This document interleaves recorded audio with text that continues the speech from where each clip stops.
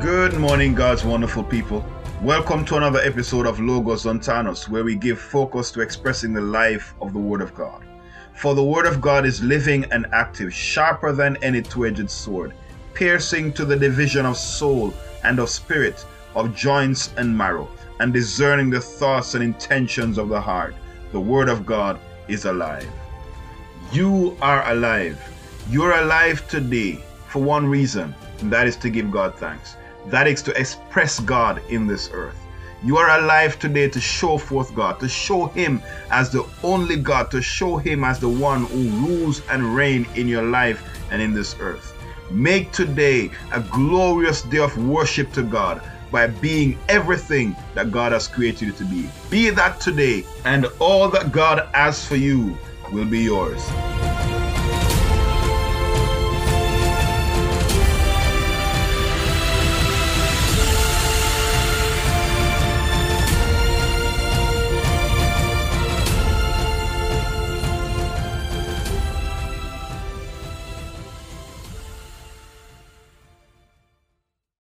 The Word of God is the only rock on which you can stand. Everything else is sand. Today we continue our study on Genesis chapter 1, verse 28 to verse 31. This study is themed the warrior's identity. We are looking at a sub-theme, the warrior's assignment. And this sub-theme comes from the second declaration that we're looking at in this text. And the second declaration is the declaration that God made concerning man. When He was creating man, God made three declarations. We're looking at the second one at this time. And this one centers around the warrior's assignment. And so our identity is who we are and what we're supposed to be doing. Our assignment is a part of our identity. And we are looking at the fourth part of this declaration, and that is, and subdue it. That is in reference to God speaking about man, that man should subdue the earth. And so we are looking at this fourth aspect of this second declaration. And so we are studying the word that is translated subdue. That's the Hebrew word that is translated subdue. It's the word kavash. And kavash is a word that is spelled with a kaf, a beit, and a shin. We have already looked at the kaf. We have previously looked at the beit. Now we are considering the shin. And in this consideration of the shin, we are now at the point where we want to look at some of the lessons we have learned so far from the shin. So we have looked at the pictogram. We have looked at the shape and its form. We have looked at the gematria. We have looked at its initiation. And now we're looking at some lessons that we've learned so far from the shin. So I hope that I've not lost you in this series that we're doing, but that you are fully abreast of where we are or far we are and are able to follow through. All right, so let's turn our attention now to look at the lessons that we've learned so far concerning the letter Shin. Now, the Shin teaches us that joy is the power through which we connect with Yehovah. We have looked at some of the various aspects of the Shin, and one of the things that comes out is that the Shin is joy. It's joy. And joy is the power through which we connect with Yehovah. And the Shin teaches us that. Also, the letter Shin is unique in that it is the one letter that God uses as His signature. There is a name that's given to God, that's used of God in the scripture, and that is the name El Shaddai. Now, El Shaddai begins an Aleph and a Lamed, so that's El, and then the second part of that hyphenated word is Shaddai. So it's El Shaddai. It literally means God Almighty or Almighty God. All right? So Shaddai begins with a Shin. It's believed that the use of the Shin as God's signature is really a contraction of this reference to God, El Shaddai. But in essence, it's believed, and it is something that holds true in the tradition of the Jews, that the Shin is a signature of God. And there's much more to learn about this letter as it relates to the signature of God, but then that's for another study. All right, so let's move on. The highest level of elevation that we can experience is joy. And this is something that we have to acknowledge that is what the sheen stands for, being on the highest elevation. That's why the sheen means a peak. In the Psalms, it's declared, when the Lord brought us back, we were like dreamers. Then was our mouth filled with laughter and our tongue with singing and joy. Joy is our highest level of elevation. All right, that's our highest level of elevation. And again, the initiation of the sheen teaches that also, because remember, when you look at the initialization of the sheen, it was in the word Shemahim. All right, Shemahim, and that is the word for heaven. Now, Shemahim is the word for heaven, and that's the Hebrew word for heaven. So therefore, we know that heaven being above, the sheen speaks about being above. And here it speaks to the highest level of elevation. That is the expression of joy. The emotion of joy as it relates to the element of fire and the heart is associated with the experience of love and bliss. These states are reached when all blocks to our pure loving nature and our connection to the divine are removed. Anything that blocks our pure loving nature and our connection with God, when all those blocks are removed, it is then that we can attain the experience of love and bliss. That's how you reach those states. Whatever is preventing you from expressing your loving nature and expressing your connection with God, that is when you attain that level of love and bliss. We, my friends, must strive to attain these states at all times for the sake of our health. We must strive to attain these for the sake of our health. The Torah warns us that the divine fire that burns on the altar must not be extinguished. It is easy to be inspired, but it's not easy to keep our inner fire lit as the Bible commands us to.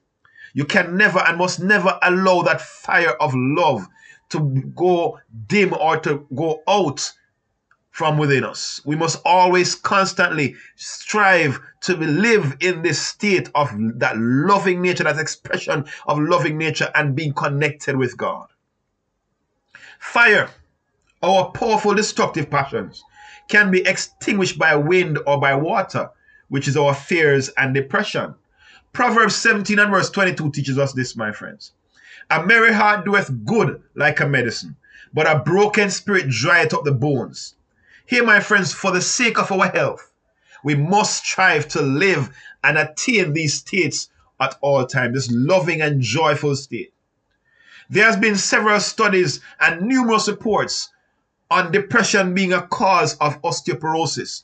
Osteoporosis is a disease of low bone mineral density, commonly referred to as BMD, or excessive bone loss.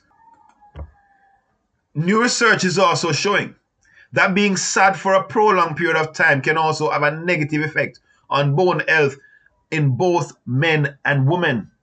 This is true even as it relates to arthritis. Now, my friends, this is very important for us to understand. That the reason for us to always strive to attain or to achieve that high elevation of joy and love in our behavior and in our life, our health depends on it. Our health depends on that. Living on a high, our health depends on it. Both in shape and sound, the sheen represents the effort of the soul to elevate and cleave to God. What's the shape of the sheen? It's the vav pointing upwards with a yud on top of each of those three vavs. So in its shape, it represents the effort of man's soul to elevate and cleave to God. For this reason, it is the beginning of the word shira. Now, shira is the Hebrew word for song, and song is the instrument of the soul that we use to unite with God. Singing, as David says, enter his presence with singing. That's what David says. So singing, song, is how we enter God's presence. It's how our soul connects with God. It's how our soul is elevated. That's the effort of the soul to elevate and connect and to cleave to God. It is through songs that we are elevated and that we are united with God. Singing, my friends, is one of the ways that we connect with God. Our soul connects with God. There's much to be understood and learned, even when you consider this whole aspect of frequency of music and even in singing and chanting. Another time, we may look at those aspects of songs and singing and what effect it has on our being and our relationship with God and creation. We want to turn our attention now to look at some additional features of the sheen. Those are just some of the lessons we have learned so far about the sheen. But let's turn our attention now to look at Psalm 119 from verse 161 to verse 168, because in that section of the Psalm, there are some lessons for us to learn concerning the sheen. Psalm 119 is a unique psalm. It is comprised of 176 verses, which further divide into 22 sections, with 8 verses in each section. You already know from previous studies that the Hebrew Aleph Beit has 22 letters. So therefore, each of the 22 sections in this psalm focuses on a letter of the Hebrew Aleph Beit, with each verse beginning with the focus letter. So for example, the first section begins at verse 1 and ends at verse 8. In this section, it focuses on the letter Aleph because that's the first letter of the Hebrew Aleph Beit. And each of the verses in this section begins with an Aleph. So the first word in each section, in each verse in that section, begins with an Aleph. This is a unique way, my friend, that David is teaching us about the letters of the Aleph Beit, because each of the words used in this section will teach us about the focus letter. Therefore, the sheen and the section of Psalm 119 that focuses on the sheen is verse 161 to verse 168. Let us look at these words used in this section of the psalm to gain an understanding of what the sheen means, to gain some further understanding as to what the sheen means. In verse 161, the first word there is sarim. Now, sarim is a plural form of the word sar. Sar is the word for prince. So therefore, sarim is princes. And the word princes, or the word sarim, it means a commander or a captain or ruler or a military officer over soldiers. That is used, it is used in that way in 1 Samuel 14 verse 50. And then it also means a prince. That is a noble individual. That is a leader of government and society with a focus on their family relationships. So it's as a result of their family relationships why they're called a prince and why they are given that leadership position over government or over society. The word is also used to refer to an official, a leader or a chief. That is one who is a leader in any of various capacities. It's also used to refer to a high-ranking angel, as is the case in Joshua chapter 5 verse 14, when the angel came to Joshua and says, as captain of the host of the Lord. So there it is used as to refer to a high-ranking angel. The angel referred to himself as captain of the host of the Lord.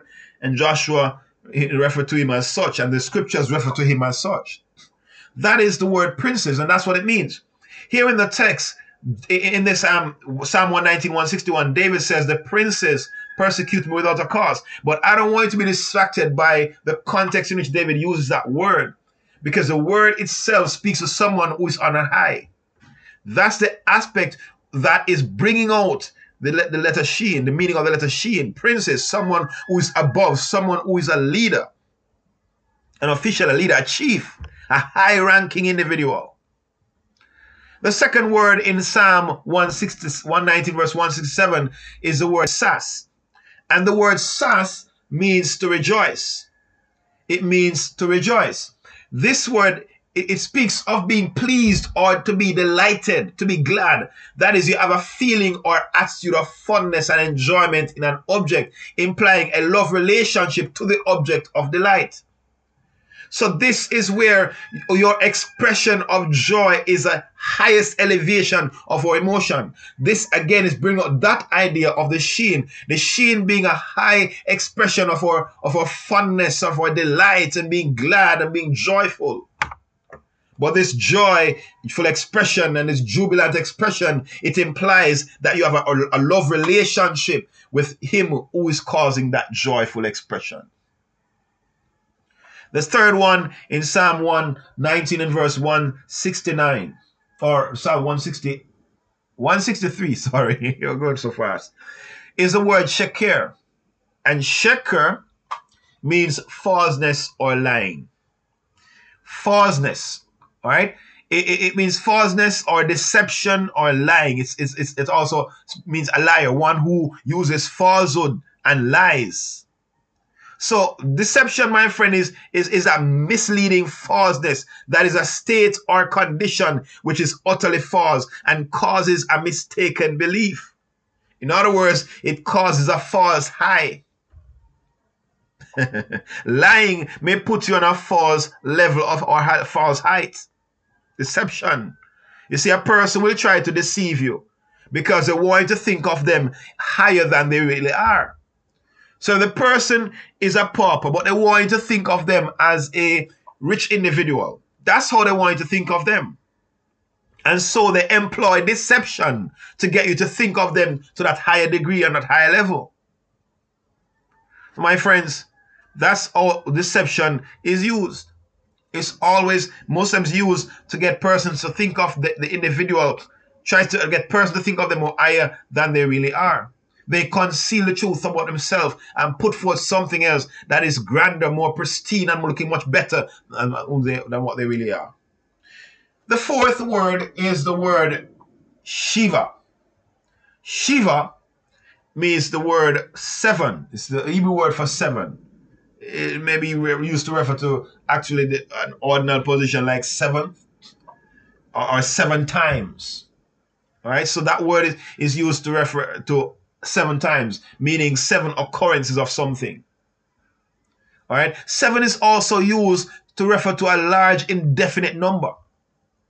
So 7 is also used to refer to that because, again, 7 is the completion of a cycle. When you talk about the completion of a cycle, you're looking at a circle. A circle has no beginning nor no end.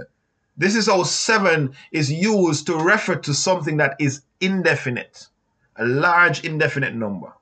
So it brings back to mind when Christ says you should forgive your brother if he sins against us 7 times a day. You should forgive him not just 7 times, but 70 times 7.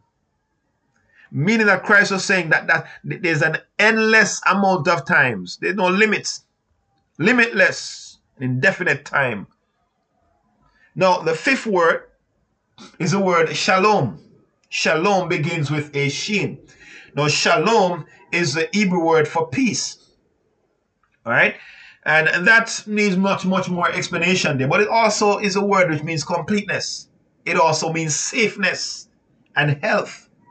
All of these references, my friend, speaks to you being on a high. Being complete, it means you're much better than you were before you were complete. So now you are at the top of your possibilities, of your potential.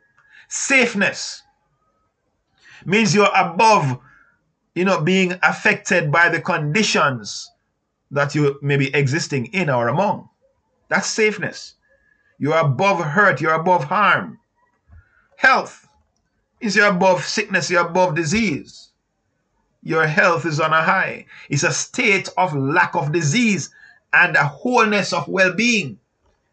That's it. Peace, shalom. That word speaks to that. It speaks to prosperity. That is an intact state of favorable circumstances. Oh, that's how it also means to be blessed. The sixth word is Sibarti. It means hope. Sibarti means hope. What is hope? Hope is to look to something, to have confidence that a beneficial event will occur. It implies your dependent trust on someone, even relationship in the object of the hope. It means to wait for, to be in a certain state until an expected or hoped for event occurs. That's hope. You're highly confident. The seventh word is the word shamra. Now, shamra is the Hebrew word which means to keep. It means to keep. That is, a cause to, or a state or condition to remain, to be set aside, or it means to keep oneself, or it also means to guard or to watch over something. In other words, you limit access and movement of persons or objects in and out of an area. It also implies protection to or from the object being guarded. Now, in the sense of being guarded, you might wonder what does that really mean, to that you're protected from or to the object being guarded. When you're guarding something, you're either guarding the thing from others accessing it, or you're guarding the person from accessing other areas. For example, a prisoner is guarded to prevent the prisoner from accessing freedom. But a prince or a chief is guarded to prevent others from accessing the chief.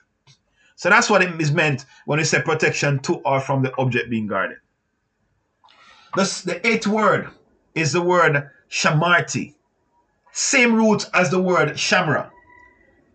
So therefore, shamar is a root word. So shamra, and shamarti comes from that same word shamar.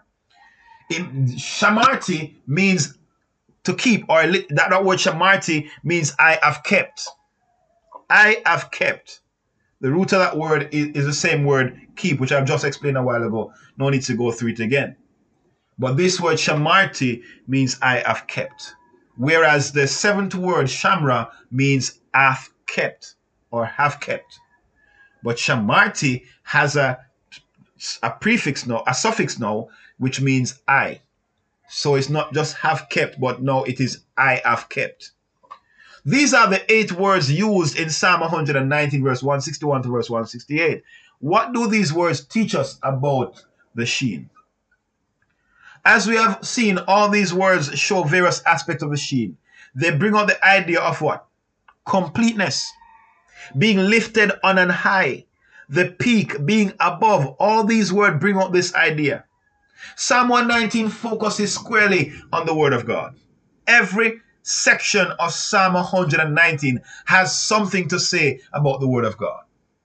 In some sections, we see that every verse says something about God's Word. In other sections, we may not have that case or that situation where it says something about the Word of God. I highlighted before that there are 6 ways that Psalm 119 refers to Jehovah's Word. However, there are actually 7. I missed one. Don't know how I did that, but I missed one. So there are 7 ways that David referred to Jehovah's Word in Psalm 119. Here are the 7 ways. He refers to it as thy statutes, thy judgments, thy precepts, thy commandments, thy law, thy testimonies, and thy word. That's the one I missed out on, thy word. It was so common, I took it for granted, eh? All right, so those are the 7 references that David has in referring to the Word of God. Of these 7 terms, 6 of them are used in this section of the Psalm, of the Sheen. This section of the Psalm that focuses on the Sheen, 6 of these words, 6 of these phrases are used in this section. This is telling us, my friends, that the Sheen is the Word of God. The power of the Sheen is the Word of God. The power of the Sheen to consume, the power of the Sheen to transform is the Word of God. The Word of God, it is the Word of God that cleanses man. Ephesians 5 verse 25-27 reads, husbands, love your wives, even as Christ also loved the church and gave himself for it, that he might sanctify and cleanse it with the washing of water by the word, that he might present it to himself a glorious church, not having spot or wrinkle or any such thing, but that it should be holy and without blemish. It is the word through which Christ will cleanse and sanctify his church and present her glorious to himself without spot or wrinkle or blemish. It's the word of God that accomplishes this, my friends. So we must know that it's the word of God that cleanses man. We must also know that it's the word of God that transforms man. In Romans 12 verse 2 it says, and be not conformed to this world, but be ye transformed by the renewing of your mind, that ye may prove what is that good and acceptable and perfect will of God. How do you renew your mind? You renew your mind in the Word of God. That is how you renew your mind. By feasting on the Word of God and by living the Word of God, you will change your mind. You will change your culture. Changing your mind means changing your culture, changing the way you behave, changing how you exist and relate to others. It is the Word of God that uplifts man. It is God's Word that uplifts man and elevates him to a higher level of existence. A higher level of existence. My friends, in closing of this section, I want to highlight for you one other aspect of the sheep that is shown here in this section. We know, and I've already explained before, that the first and last of a thing owes a significance. And we see this borne out in the tradition of the Jewish people and in the scriptures as well. The first and the last of a thing owes its significance. We see the first letter of the Bible expressing that God is embodied in creation. That the Word of God embodies God. We see that last letter of the Bible, the Tanakh. It shows us that the Word of God is for our learning. That's what the Lamed means. Lamed is the last letter. Beit is the first letter. We have seen that and I've shown that to you before. So here I want to look at the first and the last Sheen words in this section of Psalm 119 because they hold some significance about the Sheen. What's the first word? It's that word princes. What's the last word? It's the word shamarti. Princes, we know, is an individual who is a high-ranking individual, being on a high, above others, ruling and having dominion over others. Shamarti is the word that says, I have kept. What has David kept? I've kept thy precepts. God's word. Here, my friends, this is showing us that the Sheen is being above on an high. And also is showing us that the Sheen is how we get there through keeping God's word. You get on high through keeping God's word. That is how you get on high, my friend. Jesus says, the man who hears his word and do them is like a man who builds his house upon a rock. But the man who hears his word and doesn't do them is like a foolish man who builds his house upon a sand. And what is your house being built today, my friends? You can tell if you are doing God's word or not. If you're doing God's word, you're standing on that rock.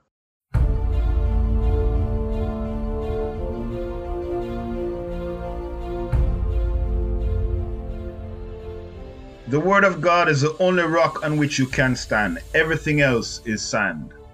In the story I referenced that Christ speaks of the person who hears his word and does it is like a wise man who built his house upon the rock. The common thread between the wise man and the foolish man is that the rains came, the floods came, and the winds blew and beat upon both of their houses.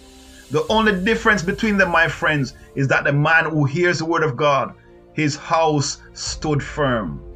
But the man who did not do what he heard from the word of God, his house fell, and great was the fall of it. Your fall shall be great if you refuse to do what the word of God says. Take the word of God for what it says and do what it says. Live by it. Follow its precepts.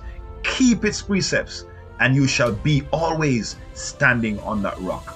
That rock is the word of God. That rock is Jesus. You can only stand on that rock if you obey and do what the word of God says. Father, we give you thanks today. We give you glory, we give you praise, we give you honor. You are God and there is none like you, Jesus. None like you in any way, shape, or form. We give you thanks for your goodness, for your love, for your mercies, which are new to us every morning, every day. Father, we pray today that you'll help us, Lord, to stand on your words, even in moments when we cannot perceive or see or envision its rewards. But help us, Father, to stand on your words always, to be always standing on the surety of your words, knowing that your words cannot be moved. It's immovable. It always stands and shall always stand. When all else, oh God, falls, your word alone will stand. We give you thanks, we give you praise today for your goodness, your love, and your mercy upon us. In Jesus' name, amen. Have a great day now, my friends. And do remember that God loves you, and I do too. Shalom.